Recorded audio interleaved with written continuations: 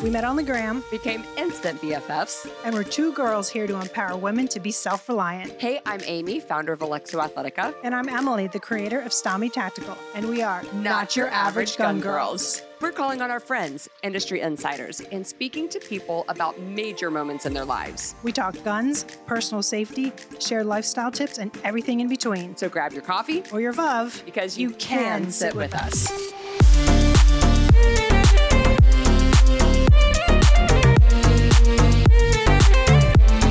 Oh my gosh, welcome back everybody to another episode of Not Your Average Gun Girls. We are happy to have our friend Bree Michael Warner with us, aka Tactical, awesome firearms instructor, and what I like to say now is a Hollywood conservative. Yes, a rare breed. Yes. Far and few between, yes. but I think there are a lot more A that are rare closeted. outspoken breed. Yes. I think, most of them, if they do exist, they kind of live under a rock very quietly. Yeah. Well, you know, they yes. don't want to lose those jobs and that paycheck. Yes, and that is a very real thing, unfortunately. It's a Yeah. very I mean, yeah, real we all got to live and pay our bills. How do you balance it? I mean, you're very vocal about. I mean, it kind of started out with like the firearm thing, but you've even gotten more vocal about like your political beliefs too, and you're still working. I mean, you're still in the industry. I think I credit that to working. I work independently, but I also do work with a company, and I work with them pretty consistently. And I think it has a lot to do with crediting them and their openness. I think I always go back to they knew me before firearms became a thing in my world. So I think they already had gained that kind of respect for me as a person. Yeah. So it kind of, that supersedes whatever differences we might have politically. But I think honestly, that's the key. Like I will say 100% like on the acting side of things, once I became more open and vocal, especially on social media, and I unfortunately made the mistake of having my agents be friends on social media. It wasn't the best career move probably, but there was definitely, I could feel the sort of unspoken, like, oh, we're just going to put her over there.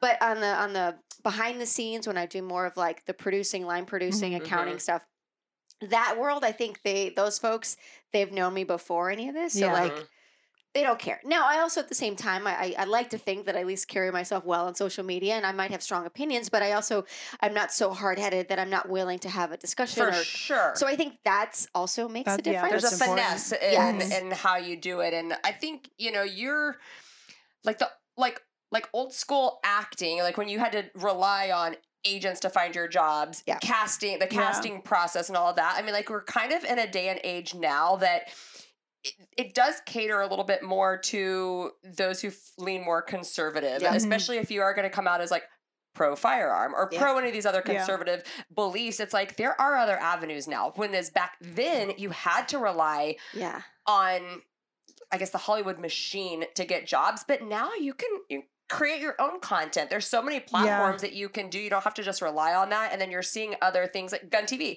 Yeah. And that's how we met each other. Exactly. Like, who ever thought that we would get to do what we love to do? That was the best job being in front of the camera and hosting and being in that space, but actually get to talk about the things that we love. Yeah. And be ourselves. And so I just think it goes to show like where we've come and where the industry has come, because, now you can just be like, well, fine, you don't want to accept me. Like, I don't have to be in your world. I'll go do my own thing and still like fulfill the artistic, creative side. Yeah, of and me. it's you build relationships, and your relationships are basically how you get future work. Yeah. So once those relationships are established, it doesn't really matter who you are, like what you say publicly. I mean, it does matter, I guess, what you say publicly, but like if you can mind yourself well and you don't misrepresent anything, like I feel like, people want to work with you. Yeah. Ultimately, at the end of the day, and you guys doing this, obviously, it's the production world as well. You spend a lot of time with the people that you do, like we work with in production. You want to make sure that you like being around them. Oh, like that's what it comes down to. Exactly.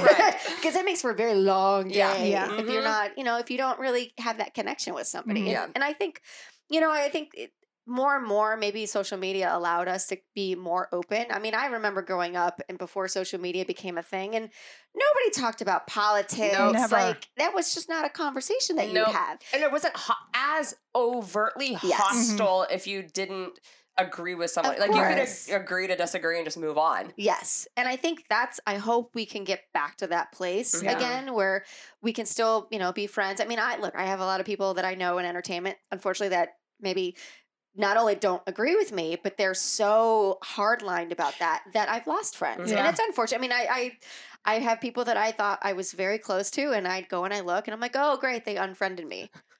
For whatever reason, I posted Right. something that they didn't like. And it's like, I mean, that's just okay. so sad. It's sad know. and Yes. kind of just It's silly. really, you Yeah. know, it's just like, come on. Yeah. And maybe in the beginning, it might have bothered me a little bit because, Yeah. of course, like, you everybody wants to be accepted for who they are. Right. Like nobody wants to feel like they're, you know, like they're being dismissed or anything to that effect. But I think at the end of the day, you know, you have to be true to who you are. Mhm. And even if that means losing people, I mean, there's people that have lost touch with family members because they don't Mhm. agree on things.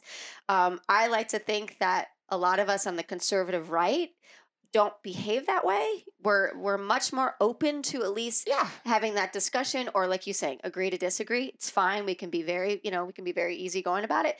But unfortunately, I don't feel like we always get that in return. No, No, I mean, I never. don't think I I've don't. ever unfriended somebody on social media. If I don't like your post or I don't like, I can completely hold my own opinion and disagree, but I've Right. never unfriended No. them. I'm like, free to be you. Yeah. Exactly. Do you, I'll scroll on past it. Like, Exactly. we don't agree. It doesn't mean anything, but like you, I mean, I've lost lots of friends over, you know, Yeah. my stances on things, and so be it, because then I've gained a lot of friends that are Mhm. even stronger friendships from, you know, just being me and Right. not worried Well, about it. And I think too, I mean, I like to think that a lot of people that I've been sort of friends with over time, I've seen even their opinions change on things based on current events, Mhm. where they might have thought or said something in one situation. And then, you know, I kind of stay out of it. I let them, like you said, you be you. And then all of a sudden something happens that they go, oh, well, maybe I do think differently. I mean, I Mhm. know like when I was in New York, basically when they were having a lot of the riot situation, people that I knew that were very anti-gun were suddenly calling me going, you know what, I'm rethinking this. I'm seeing that, you know, the police, the response times are not Mhm. there. I'm fearful for my family. Like I want to be able to do something for Mhm. myself. And now all of a sudden they're having a completely different perspective. And I Sure. think that we will start to see more and more of that. I Yeah. know even with the recent shooting, like Yeah. that's a great, you know, unfortunately these life events that are occurring, these stories that are making national news, they're heartbreaking, but at the same time, I think we're learning a lot from them, Mhm. and people's opinions and attitudes are changing because of them. Well, that's actually what we wanted to talk Right. to you about today. So we had a guest on last week. We had Grant Stinchfield on, and we were talking with him about what just happened with the Greenwood Mall Yeah. shooting, and really wanted to get your perspective as a firearm instructor about how, I mean, this is happening Mhm. more and more. I Yeah. mean, we're hearing about it. While it did happen in the past, like, I don't know if we just were hearing all the time about it, unless it was like a school shooting, but now it just seems like we're hearing more and more about it, and we're Yeah. getting more women that are coming to us, and they're a little bit more fearful or wanting to Yep. start being more prepared when they leave their house. Mhm. How is that changing your training? I kind of want to talk about, because this is such an unbelievable case study here Yes. on this guy. We're talking about a guy, 22 years old, who pulled out a handgun and in 15 seconds at 50 yards took down a shooter, 10 rounds, 8 shots hit him. Yep. How much are you doing that type of training with the women that come to your courses? It's funny. I actually started. I mean, I myself as the student, and I think it's as an instructor, it's always important to always remain the student as well, because Mhm. there's always something more that I can learn. And even in my own personal training, you know, for me, I had done scenario-based training, and we were using what's called like UTM or simunition Yeah. rounds. And essentially, those are rounds. They're not lethal. Yeah. They are filled with almost like a soap, like powdered soap Mhm. substance, and it's just for marking, you know, as it hits land. But basically, what it does is it helps you train in that 360-degree environment, because that's the other thing too. Like most people, when they train, they go to a range, they have a static, you know, Yes. target that's downrange. It's in a very controlled environment. You're only shooting downrange, and you're not really having to think about all the Mhm. other things. I Mhm. mean, with the mall situation, you're dealing with a 360 degree. So you have people all around you. And from my understanding, like not only did he take action immediately and jump to it without thinking twice, but at the same time, he was also directing people to safety, which is, I mean, for someone who doesn't have a police background, doesn't have a military Right. background, that's really remarkable. And from what I understand, I don't know the full story, but from what I understand, he had basically, his grandpa taught him how to shoot. Now, I don't know what his grandpa did. I don't know what that level of training was. I don't know what the conversation or the mindset was.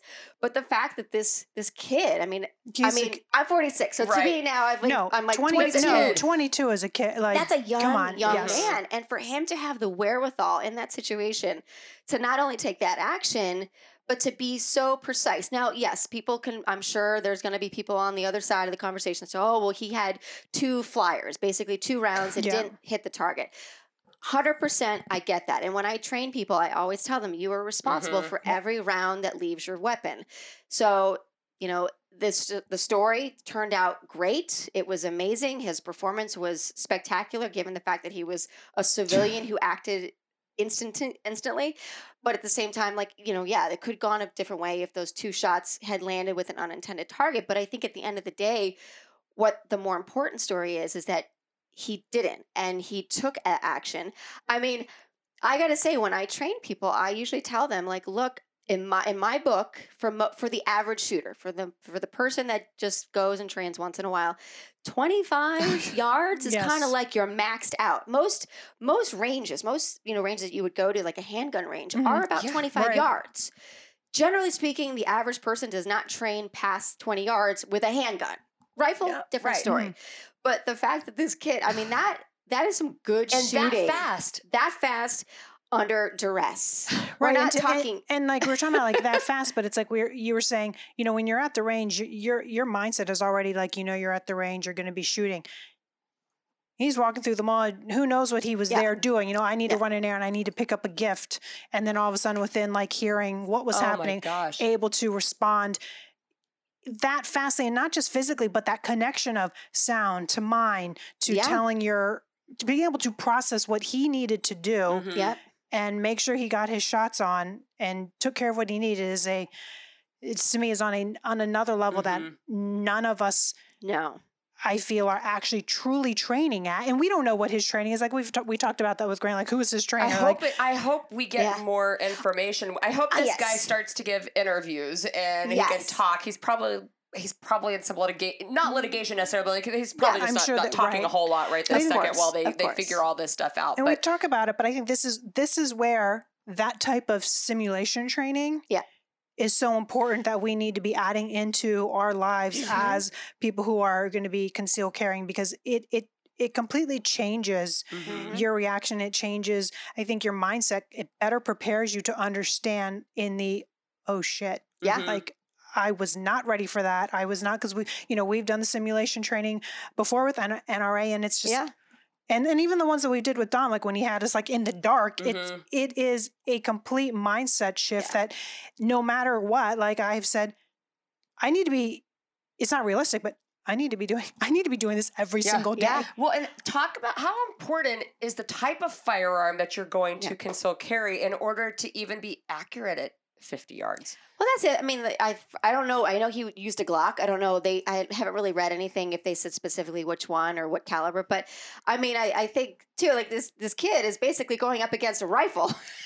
There's so many things about this story that are really remarkable and just really say a lot about whatever whether he's just naturally a very good shot, or the other thing too, and it has a lot to do with someone's mindset, but his ability to have such composure and probably so calm and collected despite the circumstance. And I think that is something, lots of training can help to make you comfortable. It can make you proficient, but having that mental stability to be that controlled and comfortable and confident. Because that's the other thing too. I tell people that, look, you have to decide. You have to be self-aware to know where your comfort level is, what you are capable of doing. Most people, I would tell them, do not engage at that distance, not with a handgun, because most people probably won't be able to perform to the level that he did.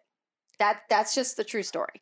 So you have to be aware enough to know what your comfort level and also what your circumstance. If you're at the mall and you've got, 2 or 3 kids with you, how are you going to be able to safeguard not only yourself, but your children, and then also take action? So you have to know what your circumstances. He was there with his girlfriend. It sounds like she also jumped into action. From my understanding, she put a tourniquet on one of the victims. Like, oh, I didn't hear that. This couple, This like, couple, wow, right. that's awesome. asset right there. Yeah, I mean, like she had a tourniquet. whether they used a tournament or they used a makeshift in the field. But they were. But she still, stepped she applied in. she stepped in, and yeah, I mean, so it's wow. They obviously, this is not the first time that they've thought about the what if situation, and that's, I think that's a really is important. there something? Do you you're going to a movie theater or you're going out to eat? Are there, and even I'll ask you this too. Like, are there mental things that you do on a regular basis that would put you in that mindset or prepare you to say, okay, like, do you take a breath and a beat every time you go out to eat or to the movie theater and say, if this were to happen, here's what I would do, like, just to prepare yourself? I don't think I do a full kind of mental planned out, but I am doing things that are like, where are my exits? Yeah. Kind of where am I sitting in relation to the exits, kind of making those type of notes of like the kind of people there. Mm-hmm. Yeah. But I'm not running through, okay, I'm here. What am I going to do if this happens at that time? I do think about that in my daily life, Mm-hmm. but not as I'm about to go to the movies or go to eat. What about you? Yeah, I what mean, about you, Brie? I think it's a combination of that. I think it's like you said, exits, like wherever your safe egress is going to be, like that. I think that's important for anybody, Mm-hmm. whether you're at an event, you're at a movie theater, you're at a dinner. I tend to always be someone, I like to be facing the doorway. I do not want my back to the door. Yeah. Especially like, if I was someone that was kind of wanting to be just oblivious or not wanting to engage, like maybe it wouldn't be an issue or I wouldn't think about it. But the fact that like I am somebody who wants to see what's happening at any given time, yeah, making sure that your back's not to a doorway that could potentially be a threat. Right. And then having conversations in advance, even with my husband, like, all right, my husband loves the what if game to the point where it almost gets somewhat irritating because it's like his what if games go to like the world just imploding and it's like, I don't know where there's hope. But, while it's, kind of funny sometimes and we laugh about it because it's like we take it to the extreme. It's good exercise. But it's a very good exercise because we don't know what's going to Mm-hmm. happen. And I think it's important whether, we always talk about this too, like self-defense isn't always just about the firearm. Mm-hmm. There's so much that goes into it. Like in the mall situation, yes, the guy was armed and it was brilliant because I think their constitutional carry just went into effect July 1st. So like it was like so recent that they allowed for I didn't that. know that. Wow. But okay, So- does it not also irk anybody? Like the reports were coming out that this guy was sitting in the bathroom for an hour with multiple firearms. Yeah. How did he get them into the bathroom with nobody seeing him? How Because did no one in the I bathroom? assume there hasn't been any video footage released, No. right? So Yeah. these are my questions. Even like people's cell phones or There probably has. They've all been probably taken down or or at least retrieved Right. for prosecution. I mean, obviously, like at this point, it's we know what the situation is, but I think from my understanding, he maybe had a backpack, so it's possible that he had field stripped them where they were just basically not in so many parts, but, Sure, but enough to where he just would go into a stall, he can reassemble. No one would probably know the difference.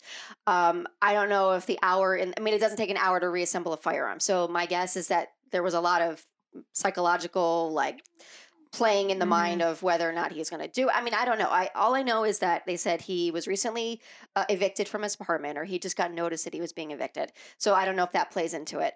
Obviously the kid is young. He's 20 years old. That's equally as a child. Yeah.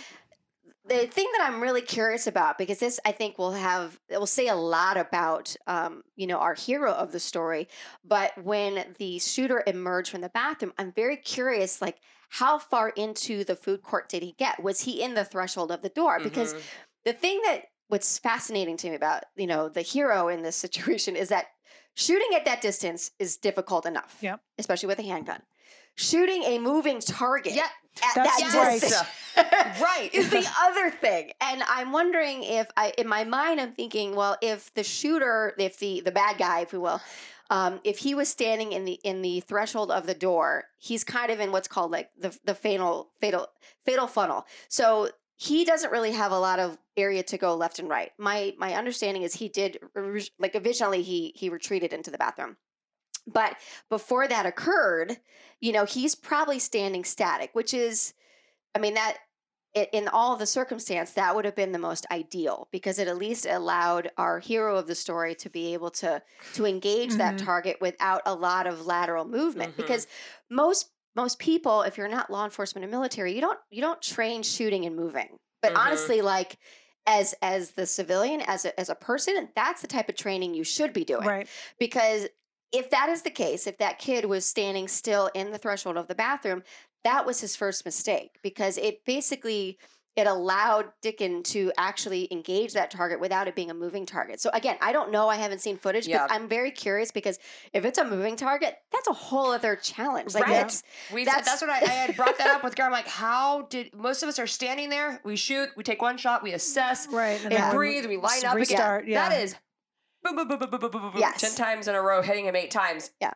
If he's moving, are you kidding me? Like, there's just so much that I think, and once we get through whatever is happening, legality with them and whatever they're trying to do with the police and the situation, and video eventually starts to emerge, I think there's going to be a lot more conversation and assessment and education on what was done, how was it done, what could have been done better, or what shouldn't have been done. Well, and the other thing I'm hoping comes out of this that I actually loved, I was reading an article that they were talking about, I think it's Simon, it's basically the developer that runs all these malls. They have properties all over the place. And obviously, so I heard a crazy story on The View. Apparently they came out saying, oh, well, he wasn't legally he was legally like he's allowed to constitutionally carry. So that's the law. Yeah.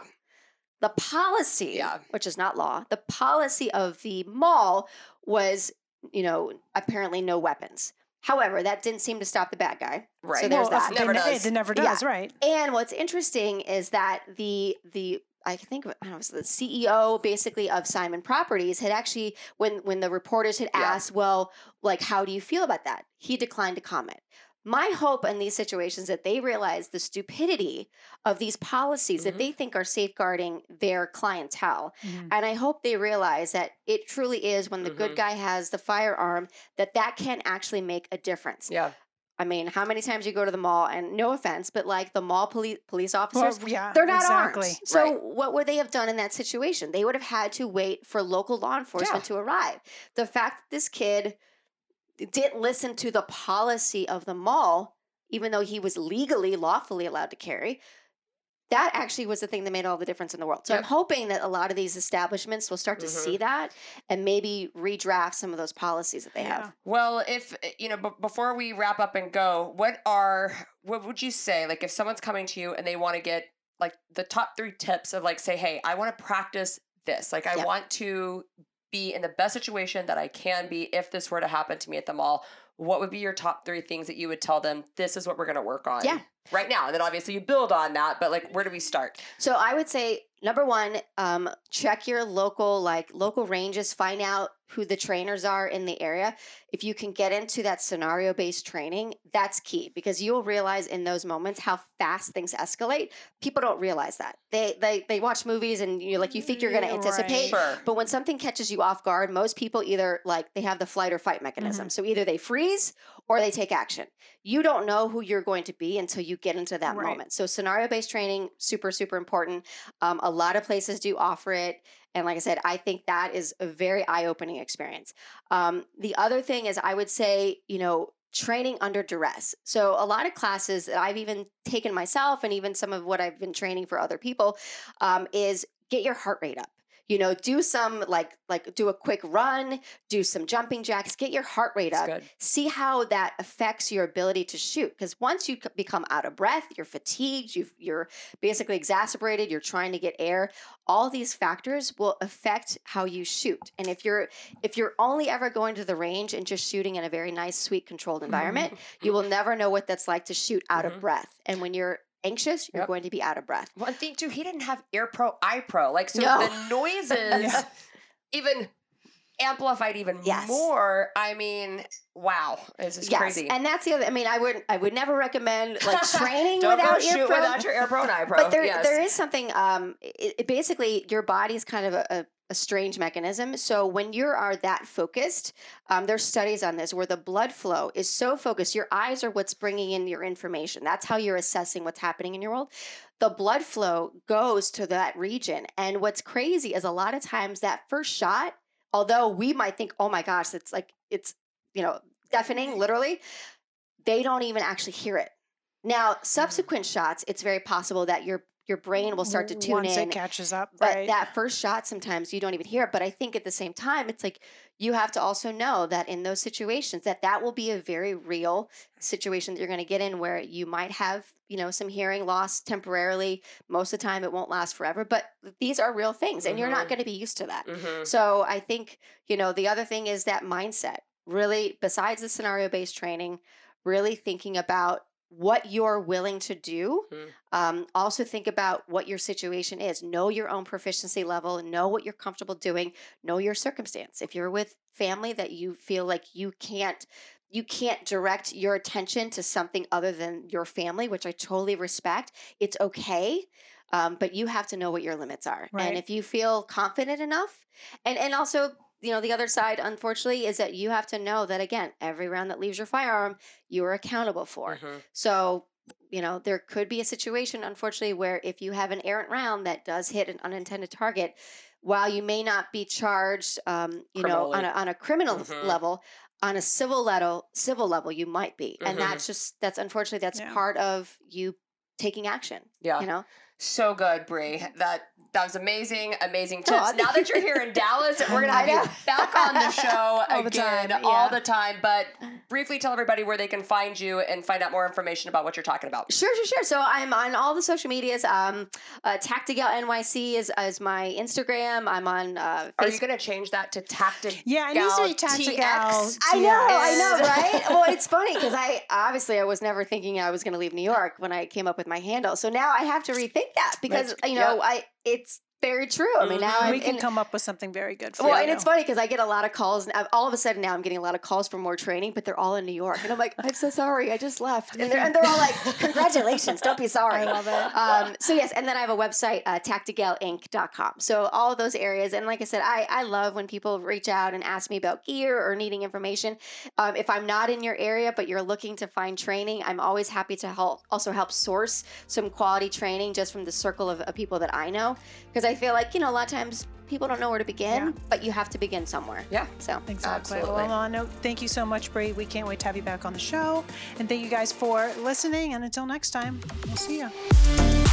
Not Your Average Gun Girl Show and its related companies, Alexo Athletica LLC and Stami Tactical LLC, shares information that may potentially have legal implications for its listeners. A reminder that laws vary for each state, and we encourage listeners to seek local legal advice to understand applicable laws. Any items, services, products, and advice mentioned during the Not Your Average Gun Girl Show should be used at your own discretion in accordance with your local and state laws, and you should follow applicable manufacturer's instructions. Not Your Average Gun Girls, Alexo Athletica LLC, and Stami Tactical LLC cannot be held liable for your actions based on the information shared.